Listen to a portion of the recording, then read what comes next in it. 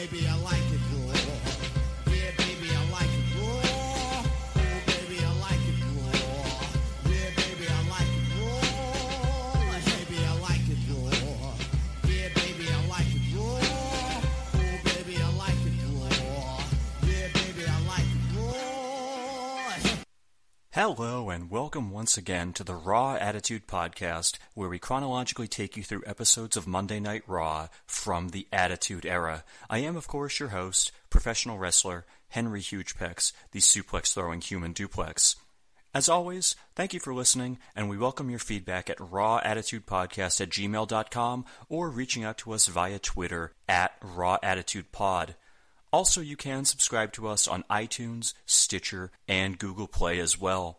And of course, if you write a 5-star review for us, I will be sure to read it on this very show and give you full credit for doing so.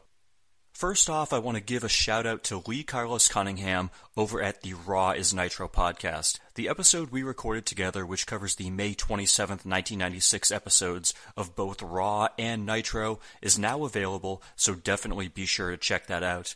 The episode's about 2 hours long, and I thought it was actually really great, so chances are, if you like this podcast, you're going to like that one as well.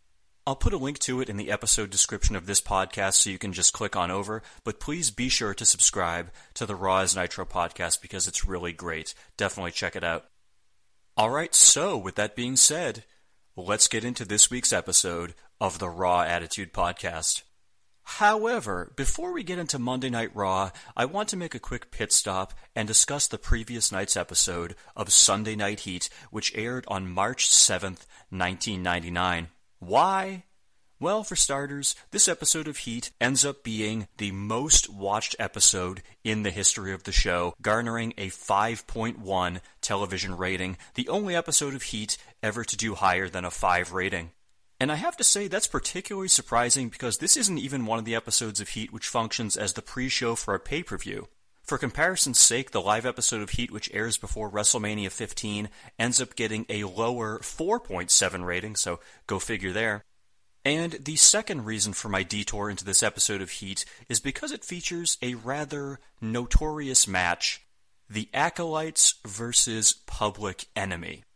Now, most of the accounts I've read about this pretty much say the same thing. Public Enemy agreed to be put through a table at the end of the match, resulting in a disqualification and continuing their feud with the Ministry of Darkness. If you listen to the past few episodes of this podcast, you'll remember that Public Enemy had already been feuding with The Brood since they started in the WWF 2 weeks ago. So essentially, they agree to the table finish, but then, shortly before they're about to go out for the match, Public Enemy tell Bradshaw that they don't like the finish and want to do something different.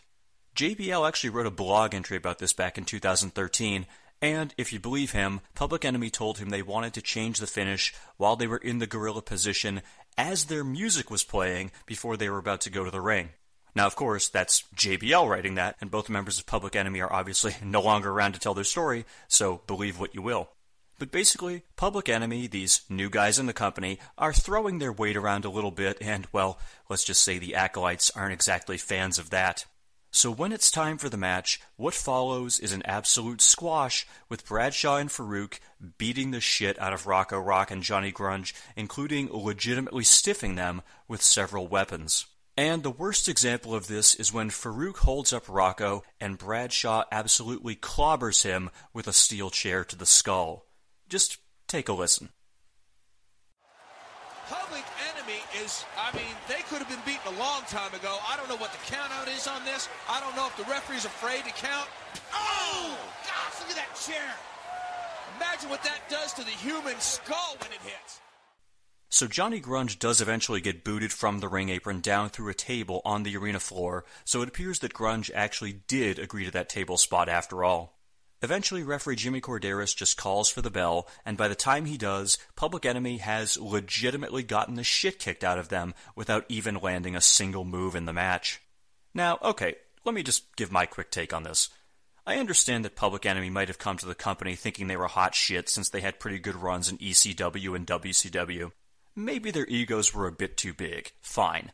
That doesn't mean you go out there and bludgeon the fuck out of them just because you don't like their attitudes or you consider yourselves bullshit locker room leaders or whatever the fuck. Last time I checked, wrestling was still a work, and the goal is to not hurt your opponent when he's trusting you with your body. Now don't get me wrong, I can understand being a little snug in the ring, working a bit stiffer, totally get that, totally fine. However, this match was not that. This match was two guys going out to the ring with the sheer purpose of beating the shit out of two other guys.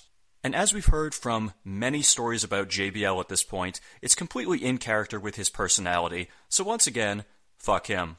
If he wants to shoot, hey, since Bart Gunn is back now, maybe they can send him out there to the ring, and we'll see how much of a tough guy JBL is when he gets his ass knocked out again. Sorry, that's just fantasy booking on my part there. Ugh. But I'm not going to end this Sunday Night Heat recap on a down note, because there is one more thing to cover, and it is a Tiger Ali Singh How Low Will an American Go segment. Now at this point you're probably wondering, why the hell am I covering a Tiger Ali Singh segment from a random episode of Heat? Very fair point. Well, I suppose the only way it'll make sense is if I just play the clip for you here. It goes for about 5 minutes, but I think it's worth it, so let's take a listen. Oh, and for the purposes of this segment, you'll want to remember that Tiger comes to the ring waving the flag of India, because that will come into play later on. The patriotism that you American peasants cherish deep in your hearts is renowned throughout the entire world. But I know, as well as all of you, that you American patriotism is a sham, a lie, a piece of camel feces, if you will. I resent that. Because like I've said and proven before, the only thing that you inbred American peasant hicks cherish is cold, hard cash. He's always gotten people to do the acts he has asked. Therefore tonight, I will offer anyone in attendance $500 cash. See ya. To come in the ring and what can I think of? I come in here for $500. Got it. Blow your nose. I can do that.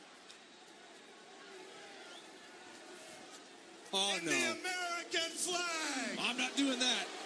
Boy, oh boy, putting a price Who on the wants $500 cash? putting a price on the desecration of the American flag. Doesn't work for me at all right now. Now it seems to me that we have a genuine American hero in attendance here tonight. Well, thank you very much, Tiger. Thank you very much. Terry, easy. I don't think he's looking your way. He's a local boy. What do you And mean? he's an Olympic gold medalist. Oh, no. Well, there's Kurt Angle. We saw him earlier. Well, this is rather So, embarrassing. Kurt Angle, A special I want guest. you to come in the ring and prove your American patriotism. He's a VIP tonight here, Terry.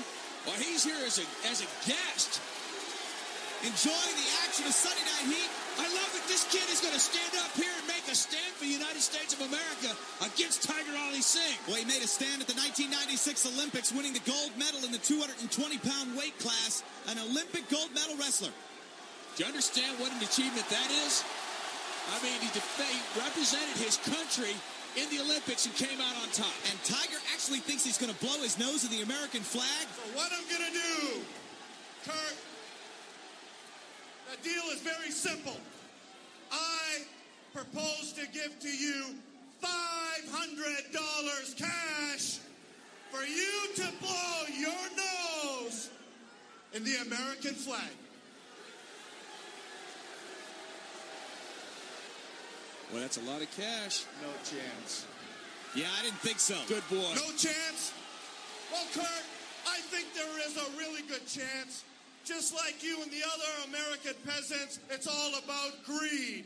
And I got a lot of green to fill your greed.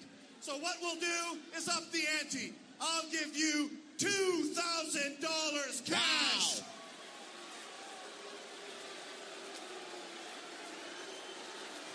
Forget about it. Forget about it. Just like a peasant. What I'll do then is give you, Kurt Angle, $5,000 Oh my goodness. cash. 10 times the What do original you amount offered. say? He's really looking to embarrass an American here. Come on, you don't have to really think about it. Taking a look at you, you know you need the money. All right, I'll do it. Oh, He'll do man. it. Hey, $5,000, that's There's nothing your to sneeze flag. at. Take your nose. You can't do that in the and flag. Blow it, baby. I think Tiger had this whole thing set up to try to humiliate Kurt Angle here. Well, this certainly will not be good for Kurt Angle's Olympic legacy, humiliating Once again, himself. I'm proven there is no limit for how Wait a low minute. your American peasant He's will got go. the Indian flag now. Honk. All right. Oh, wait a minute now. Tiger now wielding the American flag. Boy, he hits him with the flag twice, says get up, fight. Kurt got up. All right. Tiger charging in. Belly-to-belly suplex. Boy, did he elevate Tiger Ali Singh and drive through the mat. Look at Kurt Angle standing tall for America. I love this kid.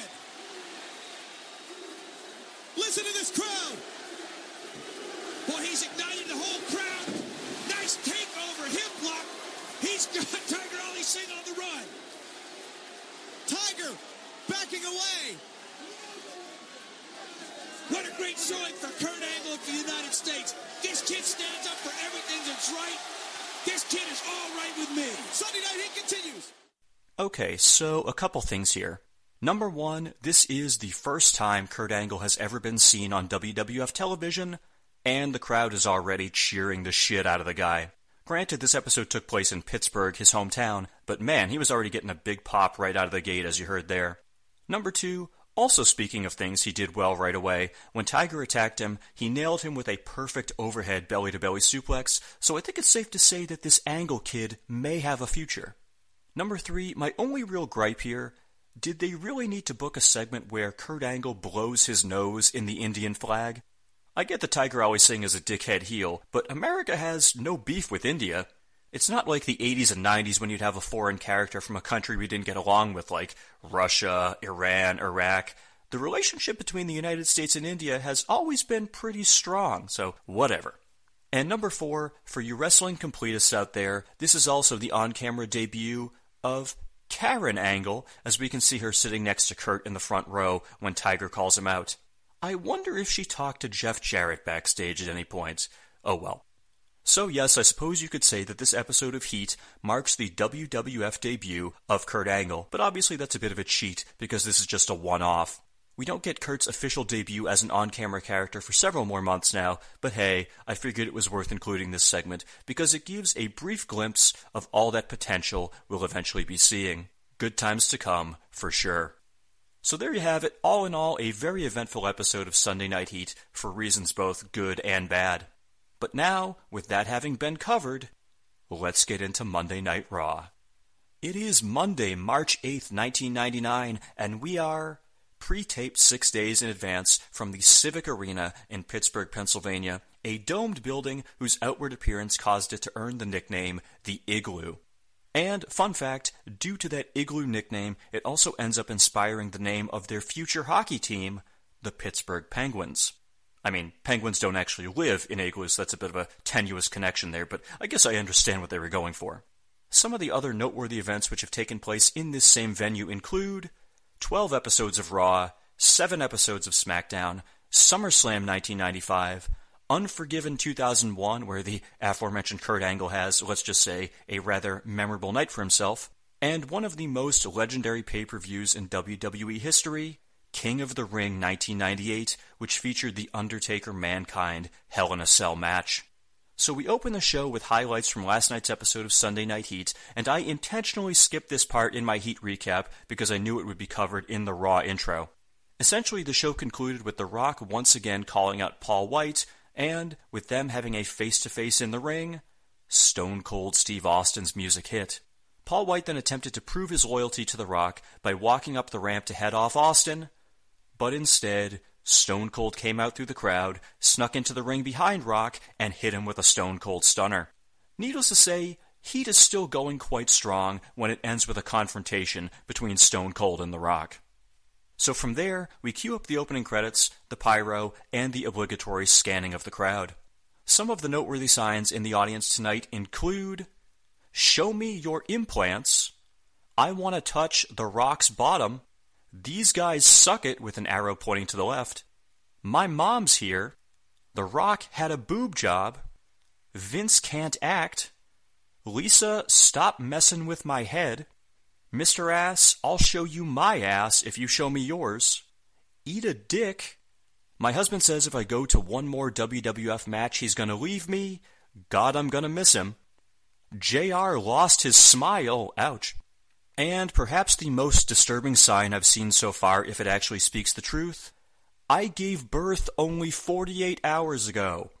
Normally I would think that had to be a joke, but it's so oddly specific that it almost makes me think, yeah, I could probably see a diehard wrestling fan doing that instead of missing the show.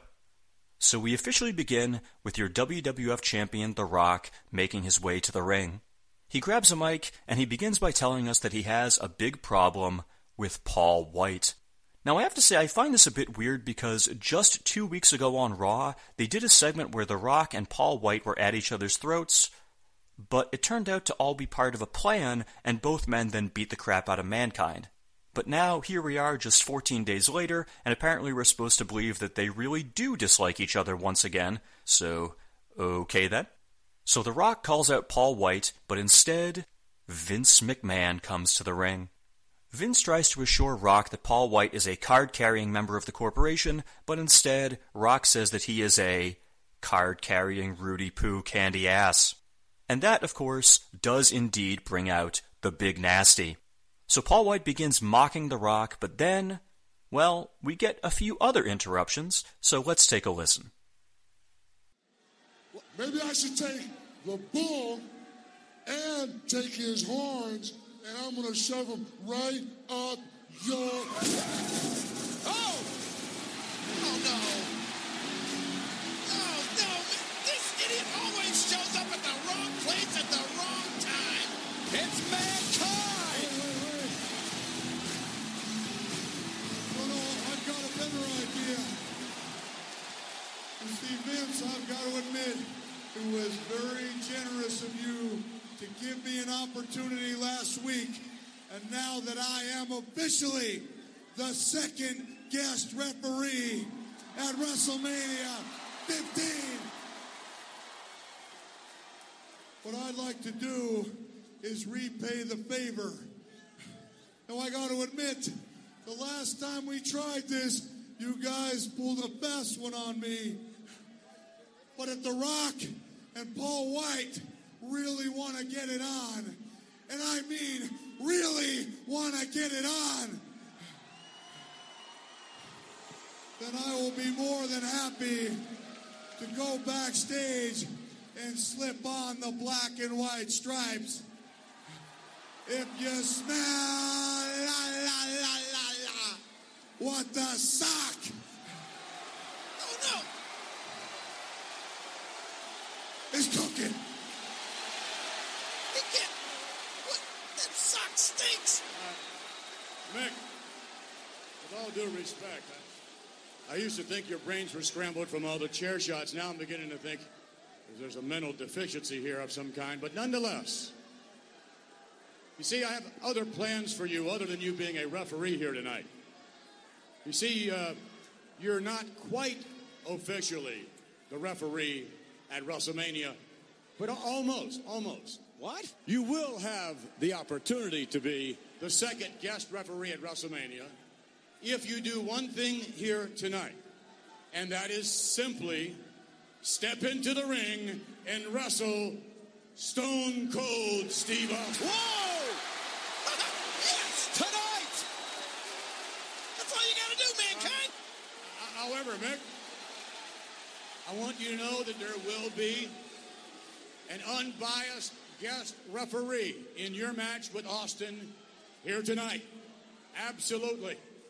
He happens to be one who's over 7 feet and 500 pounds, but unbiased. Ladies and gentlemen, yes, Rock, to prove the point to you, the guest referee in the Austin Mankind match here in Pittsburgh tonight will be Paul White. McMahon is a genius. That'll answer all your questions, all right? We can just drop this right after this match, I'll guarantee. And by the way, there's a special ringside seat right over there next to the king, just for you, because we want you to do guest commentary. There you are. Fasten your seatbelts! It's the rattlesnake! We don't need him out here! Stone Cold Steve Austin! Set to meet The Rock in WrestleMania! Let's go through Mankind tonight! Yeah, with Paul White the guest referee! Stone Cold's a ticking time bomb with WrestleMania less than 3 weeks away! When I stand up here and I see 4 jackasses laying down a bunch of rules that don't mean a damn thing to me. I'll be completely honest with you. I don't give a damn about none of you. You sit there and you say, oh, you're the special referee. You're the guest commentator. To me, it's all a bunch of bullshit. I'll tell you this. I don't care who the special ref is tonight. I don't care who the special ref is at WrestleMania. I will tell you one thing. Stone Cold Steve Austin is going to WrestleMania. And when that match is over, you are looking at the next WWF champion. And that's the bottom line. Because Stone Cold said so. So there you have it. Mankind will officially be named as the second special guest referee for the main event of WrestleMania if he faces Stone Cold Steve Austin tonight in a match where Paul White will be the special guest referee and The Rock will be the special guest commentator. Certainly this is not at all overbooked, but I will admit that I'm intrigued. Back on the February 13th episode of Raw, they teased an Austin vs. Mankind match but never ended up delivering on it, so will we actually get it tonight? Stay tuned to find out. From there, we cut backstage where we see the entire Ministry of Darkness walk into a random locker room. The Undertaker asks 3 guys, presumably local wrestlers I'm guessing, if they've seen the Big Boss Man. When they say no, he asks them to deliver a message to him, and the Ministry then proceeds to kick the crap out of all 3 of them. And Michael Cole once again shows us his commentary prowess when he yells, quote, "The Undertaker sending a message to Boss Man! Boss Man!" Not sure why he felt the need to say that twice, but clearly Vince approves of his commentary work since it's 2019 and he still has a fucking job. After a quick commercial break, we then cut backstage where Mankind is talking with Stone Cold Steve Austin. Strangely, Foley asks Austin to lay down for him tonight, and this only further confuses me because Vince clearly said in the opening segment that Mankind would only need to fight Stone Cold tonight. He never said that Foley would have to beat Austin in order to become the special guest referee at WrestleMania. This is almost as bizarre as last week when they established that Mankind would be the special guest referee for the Austin-Kane main event on Raw, and then Earl Hebner ended up reffing the match. At this point, just believe what you want to believe, folks. So we then go into the arena for our first match of the evening, and it is a Steel City street fight, D'Lo Brown versus one half of the WWF Tag Team Champions Owen Hart, who is accompanied by Deborah. And when Owen and Deborah are walking to the ring, we get a quick cut right to some fans holding up a series of signs which simply say, "Deborah, show me your tatas." I repeat, they went out of their way to zoom in on that sign. We're definitely in a different era here, folks. That's for sure. Also, in case you're wondering why Ivory is not accompanying D'Lo to the ring, Michael Cole informs us that she suffered a concussion last week when Jacqueline jumped her from behind. Remember the days when concussions were just casually tossed in as part of a storyline? Good times, good times. Now, since this is a street fight, as you would expect, both D'Lo and Owen do indeed come to the ring wearing blue jeans, which they tuck into their boots. I mean, that's just Street Fight 101 right there. And essentially, this match is no different from the usual matches we've become accustomed to seeing in the hardcore division over the past few weeks. Lots of brawling with occasional weapons shots mixed in.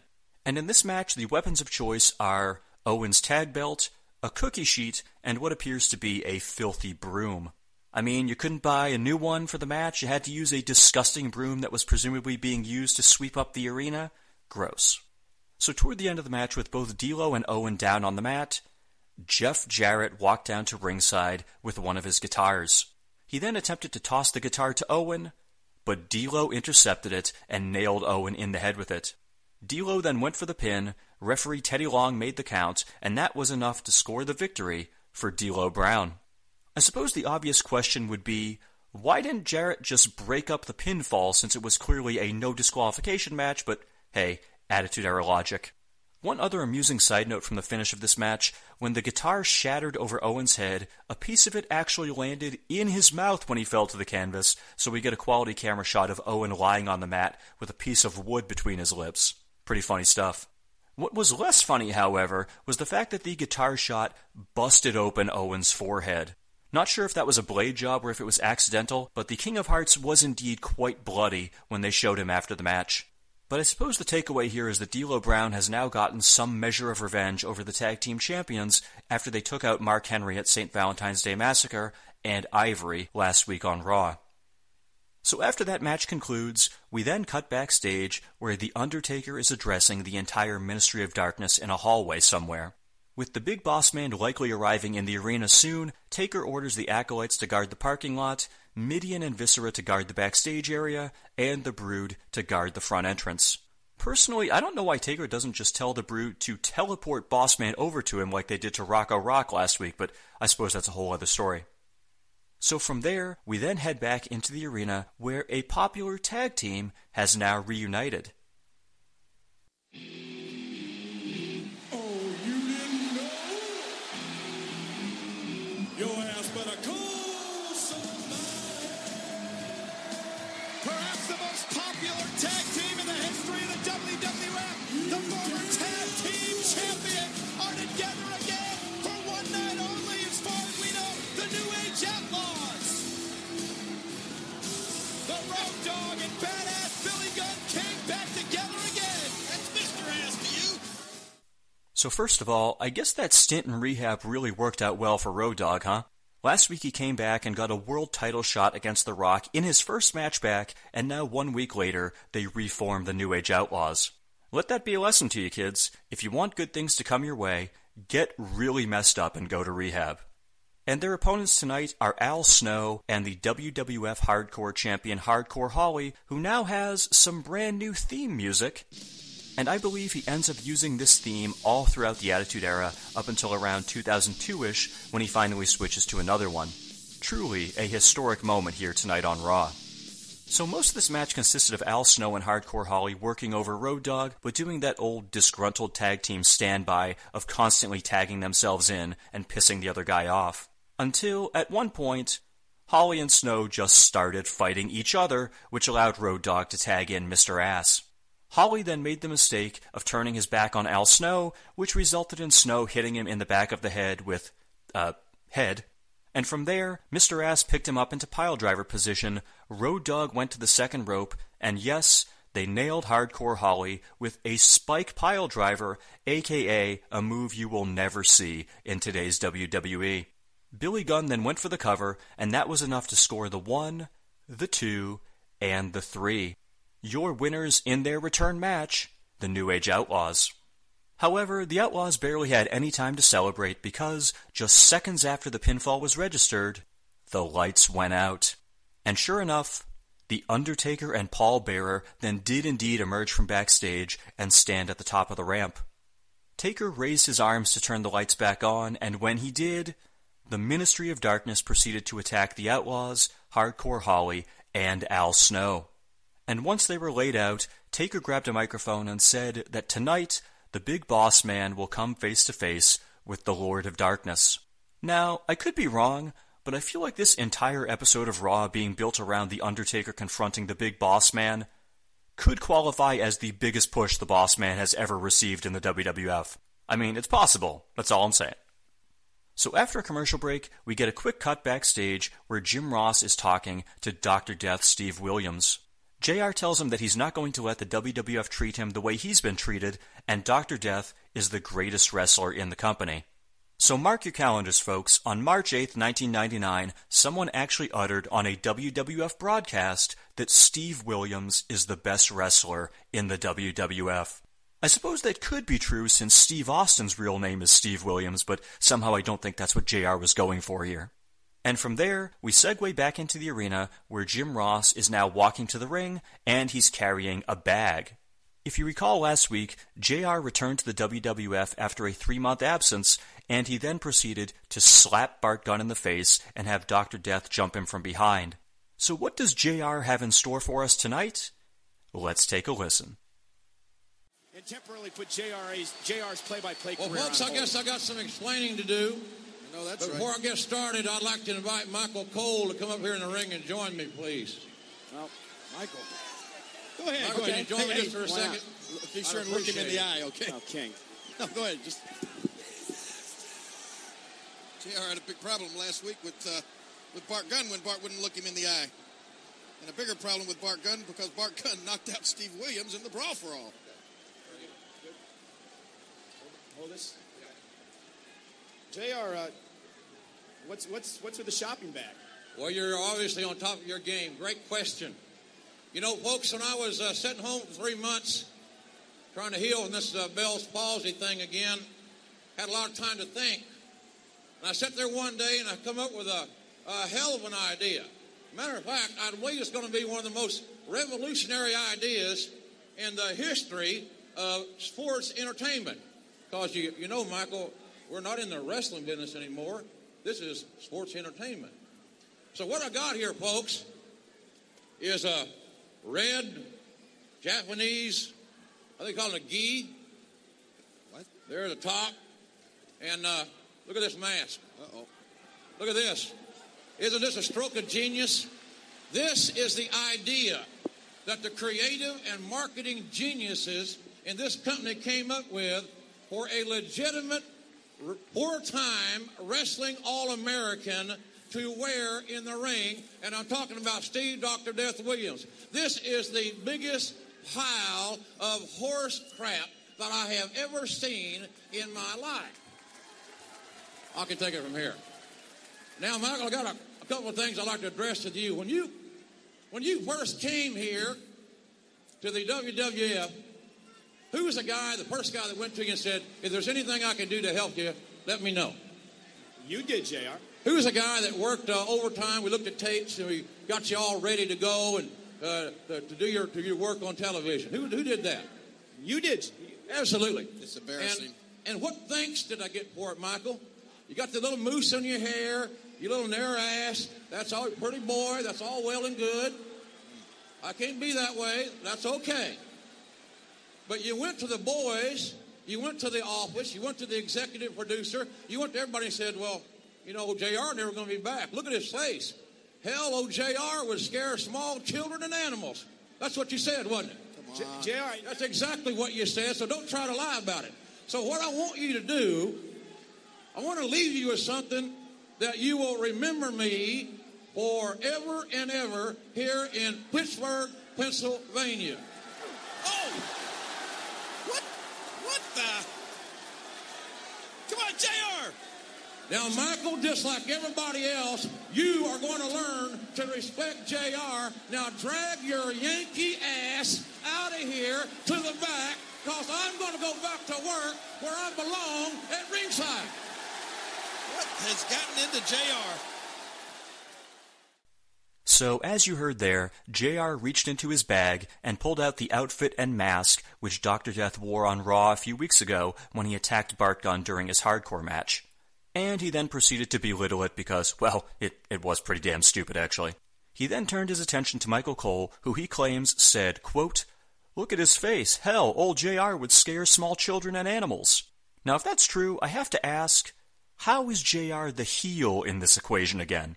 But anyway, we then get the highlight of the segment, and frankly, perhaps one of the greatest moments in wrestling history, because Jim Ross then proceeds to kick Michael Cole right in the balls. And I'm no Dave Meltzer, but I'm going to go ahead and give this segment 6 stars out of 5 just for that spot alone. So Cole then heads backstage, and JR goes over to the commentary table to reclaim his rightful spot, and by the way, the crowd is absolutely loving this. You can hear them loudly chanting JR in the background. But from there, we get a quick shot on the Titantron of Vince McMahon, of all people, telling the newly rehired Terry Taylor to go out to the commentary table and replace JR. And sure enough, just a few moments later, Terry does indeed confront Jim Ross, so let's listen to what happens from there. What's your business out here, Terry? Mr. McMahon asked me to get you out of here, so I'm asking you nicely. Please do what the boss says. Well, I'll tell you what, McMahon has screwed me on many occasions, so you're just going to do what he says. What are you going to do? Red Rooster what are you going to do? Get a little cocky? Going to pet me to death? No, I'm not going to do any of that. I'm going to ask you to do what Mr. McMahon said. I don't give a damn what you said or what McMahon says. The bottom line is I want to go to work. The Red Rooster's going to replace Jim Ross doing play-by-play. That's the most ridiculous thing that I've ever heard. Thanks, Doc. Let's get him out of here. Do it for his own good. All right, well, this ought to be a really interesting night. On a night Ross is going to wrestle Mankind, we're talking about WrestleMania, and the Roosters coming out here, a mid-card wrestler at his best, who had a lousy one-loss record, and now you're going to be a play-by-play man. So, as if this segment couldn't possibly get any better, we then get JR mocking Terry Taylor for being the Red Rooster. Folks, we may be venturing into 7-star territory here, truly unprecedented. But eventually, Dr. Death Steve Williams comes down to ringside and asks JR to follow him backstage, so that is how we wrap things up here. Now, let me just say that these JR segments clearly have that Vince Russo mentality of, if it's going on behind the scenes, it'll be interesting on camera. Basically appealing to the internet smarks who know that Jim Ross wanted Dr. Death to win the Brawl for All, which I imagine had to be about 0.1% of the audience at this point in 1999. With that being said, I'm still enjoying this Jim Ross heel turn.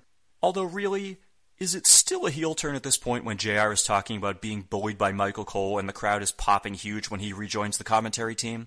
Really kinda seems like he's a babyface now, doesn't it? Oh well, shades of grey, I suppose.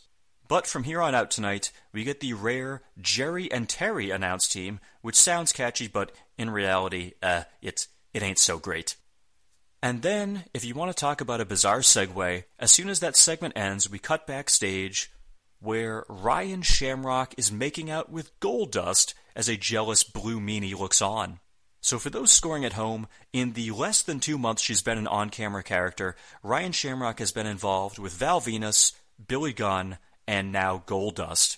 Honestly, I feel like she should probably set her sights a bit higher than the Intercontinental title level, but hey, we all have our own fetishes. And after a commercial break, we then go elsewhere backstage, where Pat Patterson and Gerald Briscoe are dressed all in black and holding flashlights because Mr. McMahon told them to go find the Ministry of Darkness. And at one point, Briscoe says that he's nervous walking around in the dark because, quote, they got big rats running around here. And I had to wonder how much the owner of the Igloo appreciated someone saying that their building is infested with rats on the most widely viewed program on all of cable television. Not a highlight for them, I imagine. So from there, we then go back inside the arena for our next match, Ken Shamrock versus Goldust, who is accompanied by the aforementioned Blue Meanie and Ryan Shamrock. So the match is pretty short, as you might expect, lasting less than a minute and a half. The finish came when Goldust set up Shamrock in the corner and prepared to hit him with Shattered Dreams, but he got distracted when he saw the Blue Meanie kiss Ryan Shamrock. Ryan reacted with disgust, or I guess I should say as close to disgust as she could manage, since she's a terrible actress. But the whole scene distracted Goldust, which enabled Ken Shamrock to hit him with a belly-to-belly suplex, and that was enough to score the 1, the 2, and the 3. And after the match, the Meanie attempted to jump Ken Shamrock, but Shamrock easily took him down and started beating the crap out of him. Unfortunately for Ken, that enabled Goldust to grab Ryan by the arm and rush off backstage with her, so Ken then exited the ring and ran off behind them. Gotta say, I have zero recollection of Ryan Shamrock ever hooking up with Goldust, but hey, I'm not going to question the booking genius of Vince Russo. From there, we then cut to a pre-taped vignette where Rodney and Pete Gas tell us a little bit more about their exploits in Greenwich, Connecticut with Shane McMahon. Whenever we're out with them, we know we're okay. When we're simply hanging out by Rolls Royce of Greenwich, right at the light, what happens? These beaters got to look at us and stare at us to the back seat. He goes, why don't you go yourself? What? Me? Matt Daddy, we got a problem up here. So Shane came out with his patented flapper foot action kick. Bang, wham, boom. It's over. Oh, Shane was an animal. Our friend Willie Green, his dog got ran over flat by the neighbor. You know what? The entire town of Greenwich is going to pay now. Shane O'Mac driving down the road, flying with the F-250, taking mailbox after mailbox, pulling over once in a while just so we can have a battering ram to smash the rest of the mailboxes off. We were bored. We were the king of the town. Because we're rich punks that got tons of money, baby. And you know what? You can't do nothing about it.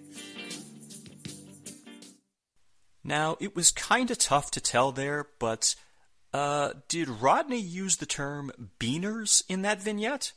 It kind of sounded like he did, but I wasn't 100% sure. If so, not cool, my man. Not cool. Also, just watching these first two vignettes, you can clearly tell that Rodney is the guy in the group who is really quote-unquote going for it with his over-the-top persona, while Pete Gas is much more ho-hum when he speaks. Basically, Rodney is the Shawn Michaels, and Pete Gas is the Jannetty in this equation, is what I'm saying. I mean, obviously. And after commercial break, we once again cut backstage, where Patterson and Briscoe come across a door that they think the Ministry is lurking behind, but instead of actually doing anything about it, they just kind of bicker with each other. All right then. So we then cut back into the arena where it is time for our next match, X-Pac accompanied by Triple H versus Test accompanied by WWF European Champion Shane McMahon and Chyna. So remember last week when Vince McMahon said that Kane and Chyna would be fired if Kane didn't defeat Stone Cold in the main event? And then the match ended in a no contest, so we had no idea if Kane and Chyna still had jobs? Well, we get our answer here because Chyna just nonchalantly comes down to the ring with Test. Quite the payoff there, huh? Such strong booking lately. And as for Shane, he actually goes over to the commentary table to join Lawler and Terry Taylor, and I've got to assume this is the only time in history we'll ever get this particular three-man booth. So at the start of the match, Test and X-Pac lock up, and right away we get an awesome spot as Test just picks up Pac from the lockup position and flings him right over the top rope. Remember, the Test is still pretty early in his run here, and he hasn't had many matches on Raw, so X-Pac is doing a great job here establishing him as a real threat. And on that note, just about a minute later, Test nails Pac in the face with a big boot, which looked like it almost killed him. I mean, Test may have legitimately kicked Sean Waltman's face in here. It looked pretty damn painful. Eventually, though, X-Pac knocked Test down in the corner, setting him up in perfect position for the Bronco Buster. At that point, Shane got up from commentary and walked toward the ring, but Triple H cut him off and shoved Shane down to the floor. Chyna then entered the ring and attempted to sneak up on Pac, but Hunter grabbed her by the feet and pulled her right back out of the ring. So X-Pac then did indeed hit the Bronco Buster on Test, but while Hunter was distracted by Chyna, Shane snuck into the ring and nailed X-Pac in the face with the European title behind referee Earl Hebner's back. Test then simply made the cover, and that was enough to score the 1, the 2, and the 3. Your winner of the match, with a little help from his corporate cronies, Test. And after the match, Triple H started chasing Shane around the ring, but when he turned one of the corners, Chyna nailed Hunter with a massive clothesline, knocking him down to the ground. Test, Shane, and Chyna then celebrated as they made their way backstage, so it certainly has not been a banner night for D-Generation X this evening. However, once they headed backstage, Triple H grabbed a microphone and he proceeded to say this. That's it. I'm sick of this crap. What? What do you mean? Chyna, tonight, right now, I am going to come back there. I am going to find you wherever you are hiding. I am going to drag your ass into this ring, and in front of everybody here, I swear to God, I am going to humiliate you in front of the world. What? So, there you go. Triple H is going to find his ex-girlfriend, drag her out into the ring, and humiliate her. I suppose that's something we can all look forward to later on? Hooray for man-on-woman violence, I guess? Hashtag things that wouldn't fly in 2019. From there, we cut backstage, where Patterson and Briscoe are still lurking outside of what they think is the room where the Ministry of Darkness is located. After a brief moment of hesitation, they proceed to kick down the door, where they find the Godfather and two of his hoes. The angry Godfather then tosses the Stooges out into the hallway and punches each one of them in the face for good measure. Despite that humiliation, though, Gerald Briscoe does get a nice line at the end here where he asks Patterson, "Hey, did you see that blonde?" I thought it was pretty funny anyway.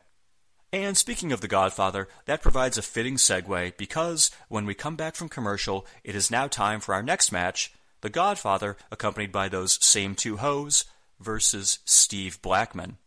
Or is it time for a match? Because before it can even begin, the Godfather has an offer for the Lethal Weapon. Wins the match when Blackman turns his back. Better not turn his back tonight. Uh-oh, what's that? Whoa! Speaking of back. You got your choice, first choice, mind you, of either one of these fine hoes for the whole night. Oh! And they really know how to take care of a kendo stick. That's the first time I've seen Blackman smile. And you know what? They know what to do with the Lethal Weapon. Told you. Go ahead and take a look at him, man. You like that, don't you, boy? Man, take a better look now. Come on. Woo! Decisions. Ho, no, ho. What's he gonna be? What? You want them both. Never said that he wasn't greedy. Next, they want him to throw in a free motel room. Well, listen up, super stud. If you want them both, you got both of them for the whole night. Look at this. Godfather in a generous mood tonight. Maybe the hoes are generous too? Need any help, Steve?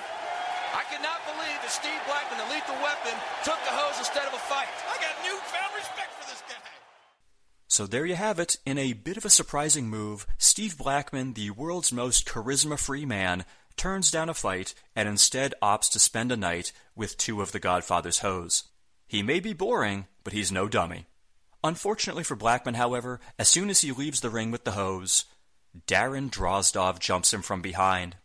Blackman and Droz then head back into the ring and start brawling, and the Godfather then helps Blackman out in taking it to Droz, but while that is going on, the lights go out. And then, yes, once again, The Undertaker's music plays. And much like what happened earlier tonight, we see Taker and Paul Bearer emerge from backstage, and when the lights come back on, the rest of the Ministry of Darkness is now running into the ring to attack Blackman, Godfather, and Droz. Once those three jobbers are quickly dispatched, Taker grabs a mic and asks the Boss Man how many more innocent people are going to have to suffer while Boss Man is hiding from the Ministry. To which I have to ask, since when does the Boss Man care if innocent people get hurt? I feel like the Ministry could take down random victims all night long, and Boss Man wouldn't give a shit. Taker then puts the capper on the segment by saying, quote, "One way or another, Boss Man, tonight, there will be a sacrifice." So there you go, another sacrifice is planned for tonight, but hopefully this one won't involve Taker slitting his wrists and forcing someone to drink his blood. I mean, that's just not sanitary. So when we come back from commercial, Chyna is now walking to the ring. She tells Triple H that he doesn't have to search for her because she's right here. And sure enough, that does indeed bring out Triple H from backstage. He walks into the ring and gets in Chyna's face, but when he does, the lights go out once again. However, this time it isn't The Undertaker, but rather his brother, Kane. When the lights come back on, Hunter goes right after Kane, but Chyna quickly puts a stop to that by grabbing Triple H's arms. With Chyna holding Hunter, Kane then aims his arm toward Triple H, and he shoots a fireball right out of his hand. Unfortunately for Kane, Hunter ducks out of the way, so Chyna gets nailed right in the face with the fireball. And honestly, this may be the best-looking fireball in wrestling history because when they show a replay of this from an alternate angle, you can see that it really does nail Chyna right in her goddamn face. Owie. So Chyna falls down to the canvas, and even Triple H feels bad about this because he then goes down to the ground to check on her.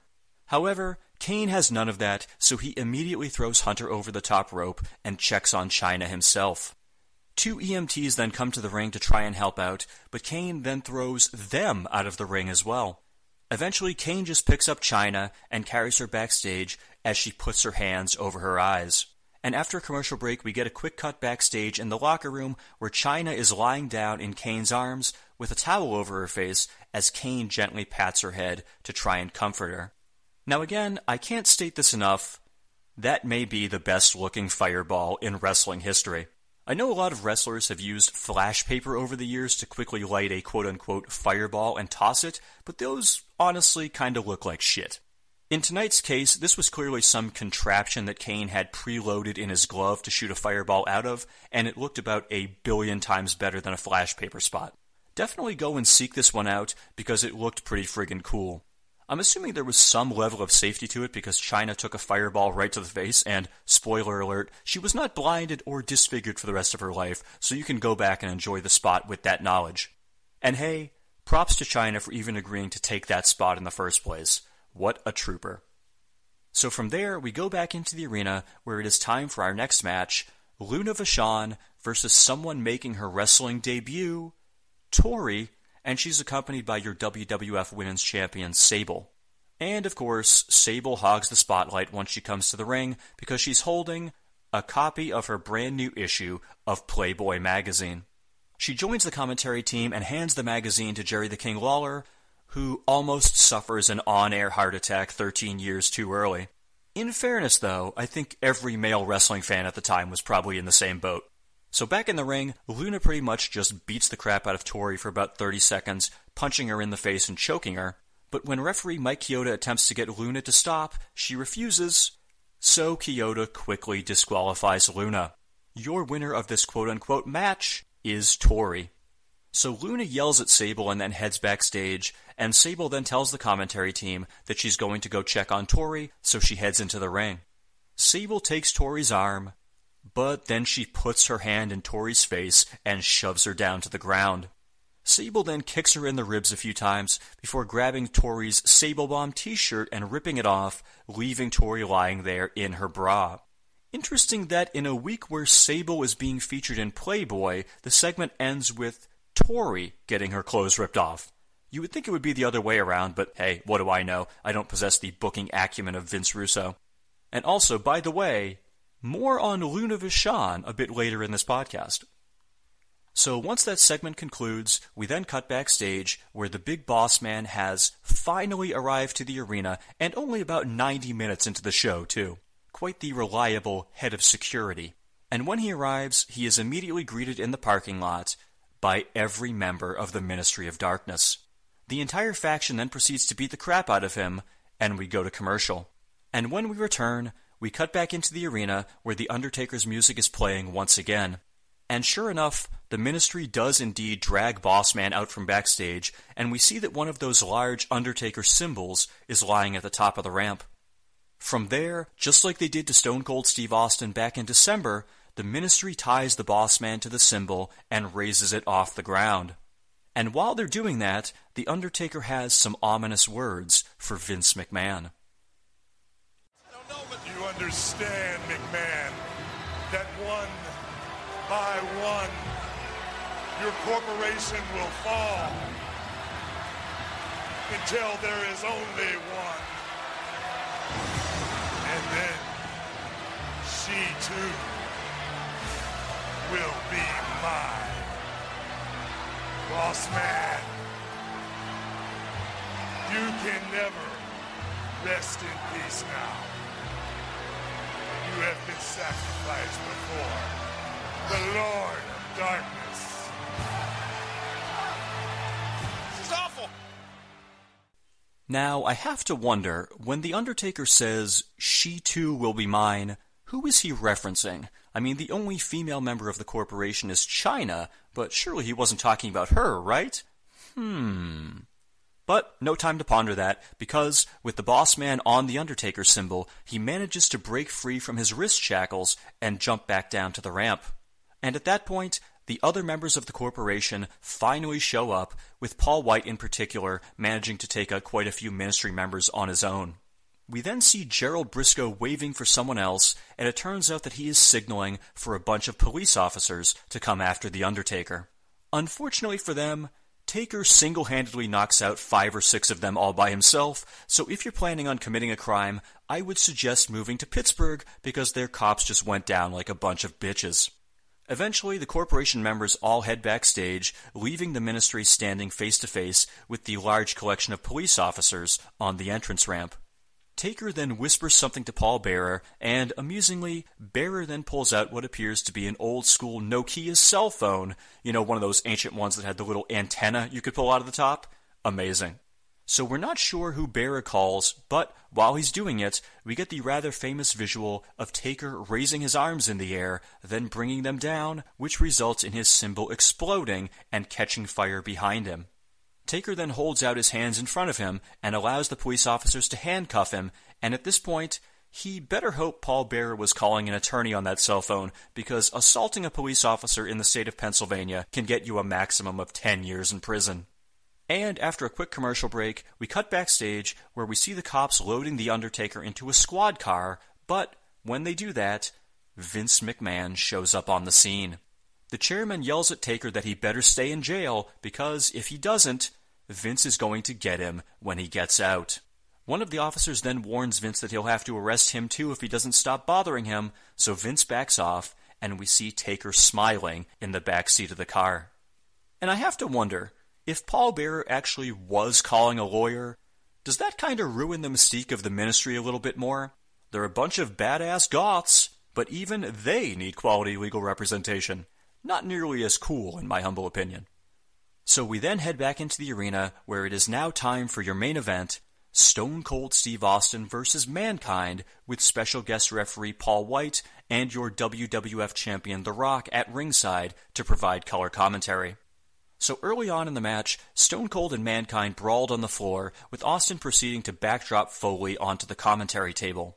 And with Rock on commentary, he started yelling at Paul White that the big man couldn't be trusted because he just allowed both men to get too close to him, so once again we're playing up the angle that The Rock and the Big Nasty are at odds. Eventually though, both men make their way back into the ring, and what follows is actually a pretty solid back and forth 9-minute match between these two future Hall of Famers. And regarding Paul White, he spends the majority of the match acting as a completely impartial referee as an angry Rock continues to question his loyalty on commentary. And as I mentioned earlier, Vince McMahon said that Mankind simply had to face Austin tonight in order to become the second guest referee at WrestleMania. Vince did not say that Foley had to beat Austin, just fight him, but I think he meant to say that Foley needs to actually win the match, because Rock frequently appears to get pissed at Paul White for not favoring Stone Cold. It's incredibly convoluted, but hey, what else is new? And speaking of convoluted, I'm going to play the ending of the match for you here, so I need you to picture this first. Mankind is standing in the ring, while Austin is standing on the apron, and Foley then reaches over the top rope to put Mr. Socko into Stone Cold's mouth. So take a listen to what happens next. Boy, Socko missed by half an inch. Stone Cold Stunner missed by another half an inch. These two know each other very well. Austin on the outside. Socko didn't miss that time. Look at the count. Paul White double time on the count. And look who's outside. He counted out Stone Cold. Mankind wins the match. Technically, he is the second referee at WrestleMania in The Rock's match with Stone Cold Steve Austin. Look at this. What is going on? Hell did The Rock just see? I don't know. Oh, Paul White said this is for Rock. Wait, here comes Mr. McMahon. Look at this. Mr. McMahon's coming down. Paul White is now chokeslam. What is going on here? Rock digs a chokeslam, but what is the deal? Well, let's see if Mr. McMahon's upset or... Uh-oh. He's not upset. Now, you show The Rock right now. Show The Rock. The Rock can trust you. Get on his butt, monkey ass. Kick his ass. Paul White has had all night to put his hands on Stone Cold and has not. Listen. What in the hell? What is this crap? What is this crap? This is 10 pounds of monkey crab in a 5-pound bag. Why is Mr. McMahon not let these two go at it? Deal where Austin just can't touch McMahon, but Paul White can touch Austin. What is this? Look. Watch this. He's got his hands on Mr. McMahon. There goes Rock. Rock's tired of watching. He's going to take care of business his own way. Get him, Rock.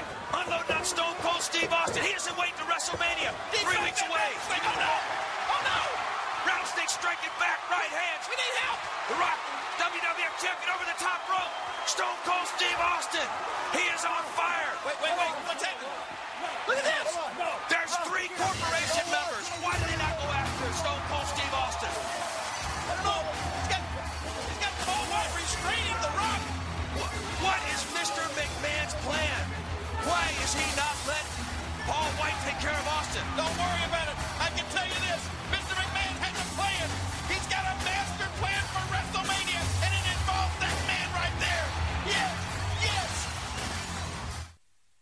So, in case that wasn't confusing enough to follow, here's what happened. With Stone Cold on the apron, Mankind locked in Mr. Sacco, and Paul White then proceeded to count to 10 very quickly. So yes, Stone Cold was counted out while he was standing on the ring apron. I think the only other time I've ever seen that was at WrestleMania 7, when the same thing happened to Ted DiBiase during his match with Virgil, so I guess there's a precedent there? Sure. So Mankind wins the match, which means that he will now be the second special guest referee at WrestleMania, which you would think would be the exact opposite of what the corporation would want. And then, to muddy the waters even further, once he awards the match to Mankind, Paul White then chokeslams Foley immediately afterwards. So Vince McMahon then comes down to the ring and attempts to hold Paul White back from attacking Stone Cold, and for some reason, Austin just stares both of them down instead of attacking them. However, that provides The Rock with the opportunity to sneak up on Austin, but Stone Cold quickly dispatches The Rock and clotheslines him over the top rope. We then go off the air with The Rock, Paul White, and Vince McMahon walking up the ramp as the commentators wonder why Vince didn't want Paul White to attack Stone Cold. I've got to say, I have no clue what they were going for with this ending here. They almost made it seem like Vince and Paul White were on Stone Cold's side, since Paul White just allowed Mankind to become the second referee at WrestleMania, and Vince refused to let Austin and White go after each other. Now, obviously, turning Austin heel would make zero sense whatsoever because Stone Cold is maybe the hottest babyface of all time at this point, so I'm going to go ahead and say this was totally the fault of the booking team. Just a complete mess all around.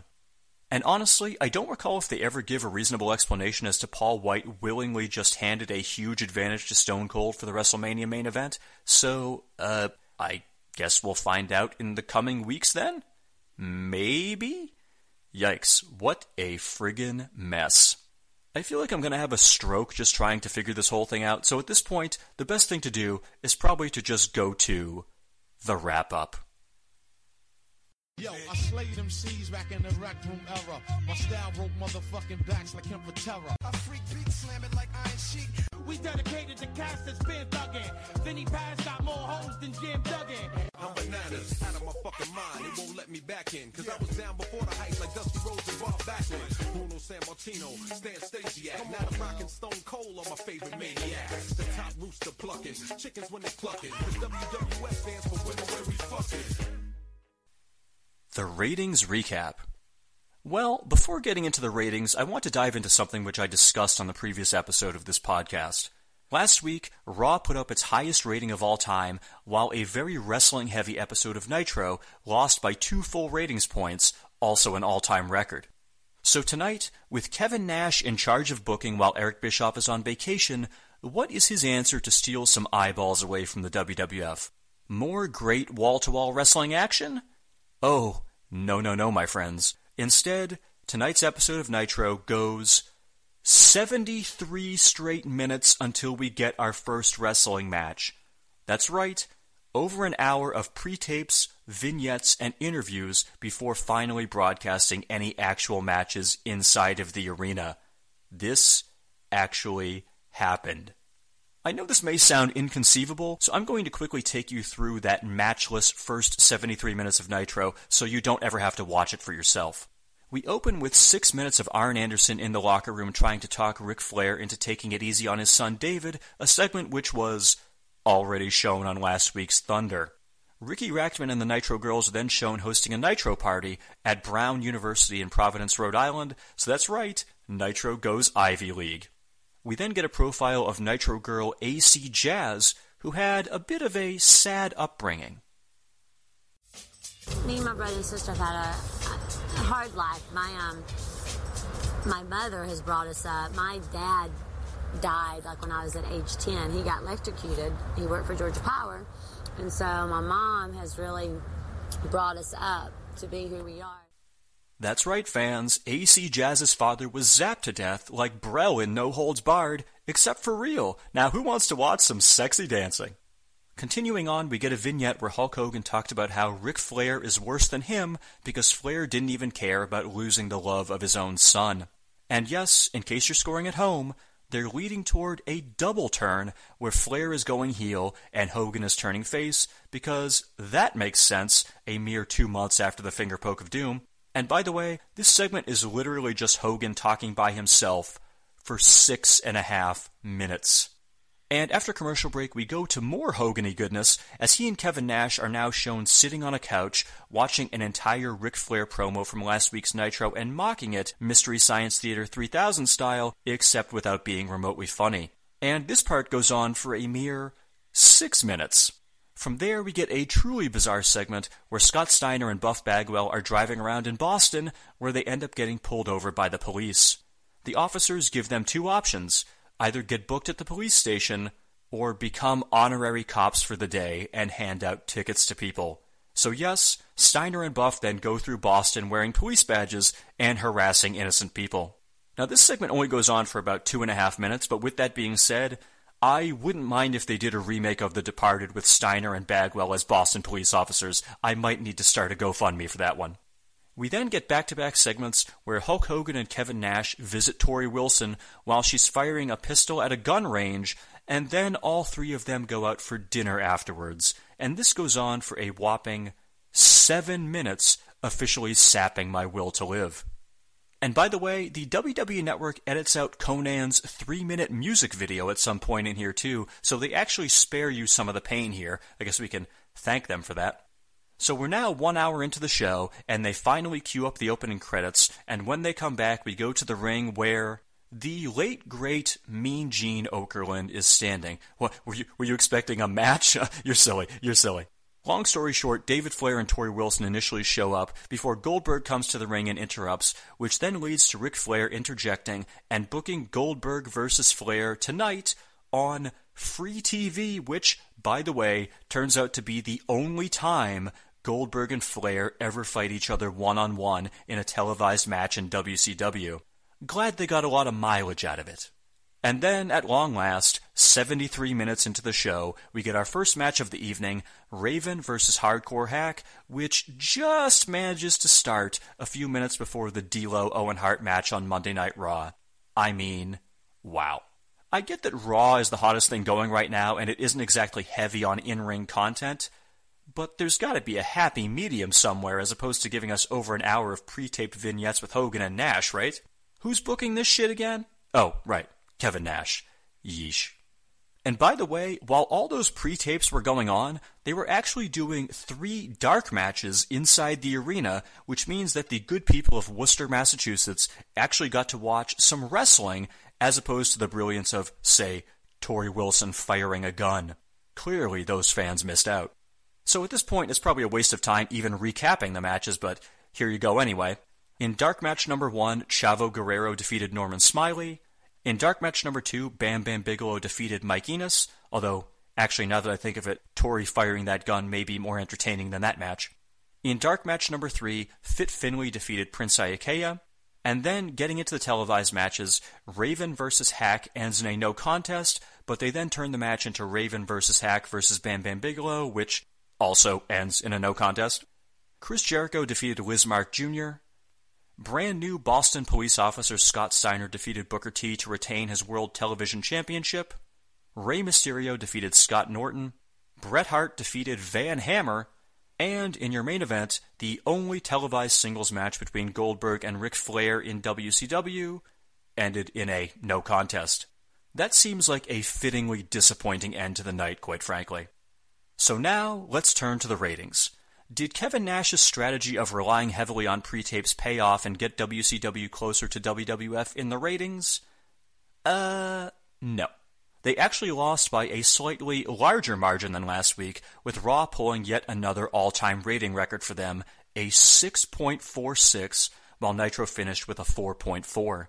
And yes, as I mentioned at the top of this podcast, that week's episode of Sunday Night Heat did a 5.1 rating, more than a half point higher than Nitro.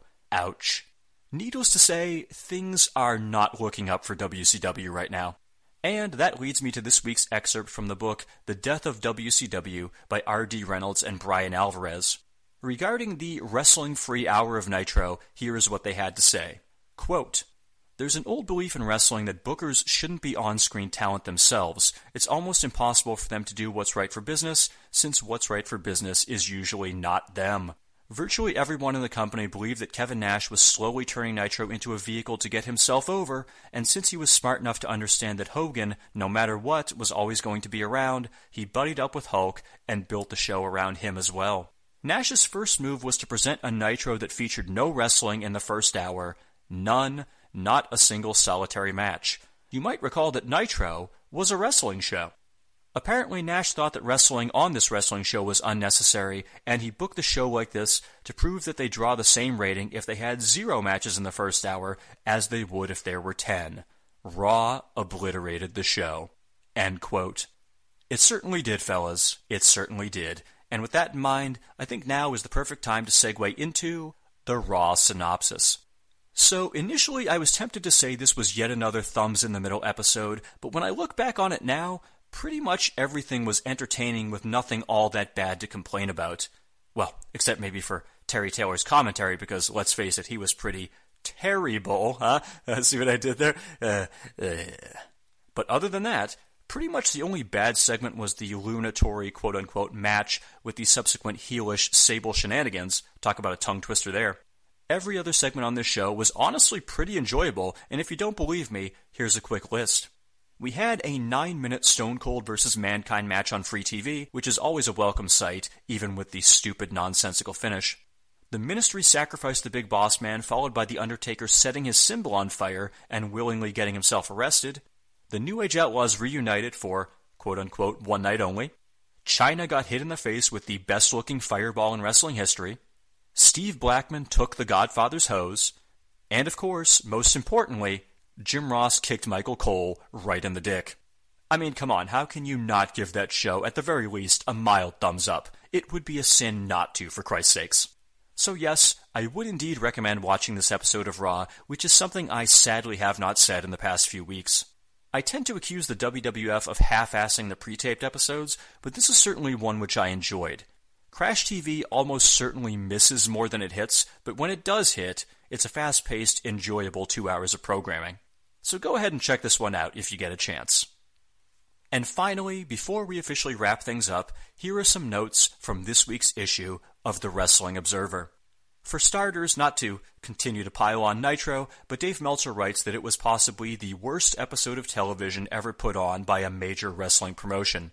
So, yeah, he was also not a fan. If he rated individual episodes, I'm guessing he probably would give this one -5 stars. In other not-so-great news for WCW, they failed to sell out Nitro in an arena which seats less than 12,000 people, the first time they've been unable to do that in quite a while. And then the following Thunder taping saw them draw only 4,000 fans to a 15,000-seat arena. Yup, they're definitely on that downward slope now, folks. And speaking of Thunder, some of the few fans who were there started chanting steroids at Scott Steiner, which resulted in Big Papa Pump heading into the crowd and going after a fan. Luckily for WCW, since Thunder is pre-taped, they were able to edit that part out. And speaking of legitimate fights, WCW actually offered $50,000 to an MMA fighter named Mark Coleman, with the idea being that he would come in and lose to Goldberg. However, Kevin Nash shot the idea down because Vince McMahon could theoretically offer Coleman $100,000 to shoot on Goldberg and make him look stupid. Paranoid much, Big Kev? Also, it's kind of funny to hear about a story where Kevin Nash is now all of a sudden looking out for the career of Goldberg. Go figure. Now, you may recall the previous episode of this podcast where Billy Gunn was amusingly removed from an Intercontinental title match, with the on-screen reason being that he had asthma. Well, guess what? Meltzer reports that this was actually a shoot because Billy did indeed have fluid in his lungs and a respiratory infection. Although I guess it couldn't have been too bad since he wrestled on Raw tonight, so way to tough it out, Mr. Asthma. Some good and bad news for ECW this week. They've received a recent influx of cash, which means Paul Heyman is actually now able to pay most of his wrestlers, but ECW unfortunately lost their television deals in several major cities this week, including Boston, Chicago, and Atlanta. And to make matters even worse, Mr. ECW himself, Tommy Dreamer, actually did a radio interview where he said that he only has a handshake agreement with Heyman, and if he ever got a serious offer from the WWF or WCW, he would probably jump ship. Ouch. And finally, in somewhat surprising news, despite the fact that we saw her on the pre-taped episode of Raw this week, Luna Vachon has been fired from the WWF. Much like her on-screen character right now, Luna has been complaining backstage about the fact that she isn't getting pushed because she wasn't as pretty as Sable, and, in a fun little tidbit, she apparently challenged Sable's husband Mark Marrow to a fight backstage at St. Valentine's Day Massacre. She had been booked to face Sable at WrestleMania, but, well, those plans have obviously been scrapped. Spoiler alert, though, she will end up returning in the Attitude Era at some point, so don't worry, folks, we haven't seen the last of Luna Vachon. And so, on that note, I think we can wrap this episode up. As always, thank you for listening to the Raw Attitude Podcast. I am Henry Hugepex, the suplex-throwing human duplex, and I will remind you once again to feel free to subscribe to us on iTunes, Stitcher, or Google Play. Send us an email at rawattitudepodcast@gmail.com or tweet us at rawattitudepod. Or more importantly, write us a 5-star review on iTunes because that helps us find an even wider audience. And of course, if you do that, I will be sure to read the review on this very podcast and give you full credit for doing so. I have nothing further to add about this episode, so I will now leave you with 2 clips from television shows which aired during the week of this episode of Raw. The first clip is The Undertaker guest starring on a show called Poltergeist: The Legacy, where he plays a soul-collecting demon from hell, so clearly a big stretch for him. And the second clip is from the television show The Net, which was based off of the 1995 Sandra Bullock movie of the same name. On a previous episode of this podcast, I played a clip from when The Rock made his first acting appearance on That 70s Show, which was obviously a more comedic role. Well, this week, he guest starred on The Net in his first ever dramatic role as a military training officer named Brody. And it's actually kind of funny to listen to his line readings here because they're pretty terrible. But lo and behold, 20 years later, he's the biggest movie star in the world. So clearly, he got better. But anyway, enjoy those clips, and I will catch you next time. No way! You don't want me! Oh, yes, I do. Listen to me, there's been a mistake. I should have never been sent down there in the first place. That's not my problem. Just give me a minute. I don't have a minute. No, it's simple. Somewhere along the line, somebody screwed up, and I wasn't supposed to be placed there. So you gotta understand, I had to escape. Escape? Yeah, escape. Escape must be punished. No, we're talking about self-defense, not murder. That's where everything gets mixed up. That was wrongly judged. Judgment's not my job. Just retrieval. Just listen to me, please. Can I make a deal? What kind of deal? Anything. Your brother. Nick? Why, Nick? His soul's worth more than yours. You let me have him, and I'll let you go.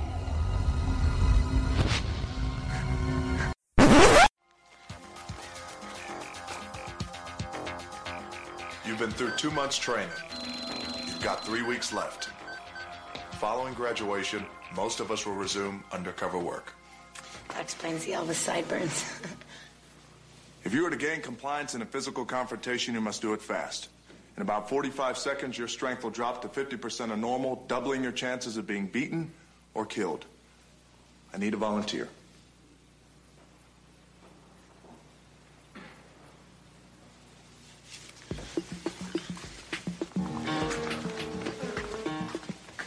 Distract, destabilize, and deliver. As the aggressor approaches, distract with your hand, jab kick with your shin just behind and above the kneecap. In a fluid motion, take his wrist, bend his hand forward, apply pressure to the elbow. This will provide leverage in getting him to the ground. If the aggressor still resists, use your body weight by dropping onto his back, knocking the air from his lungs. When you get any closer, we're gonna need a blood test. Okay, I'm the aggressor. Don't worry about hurting me. Distract.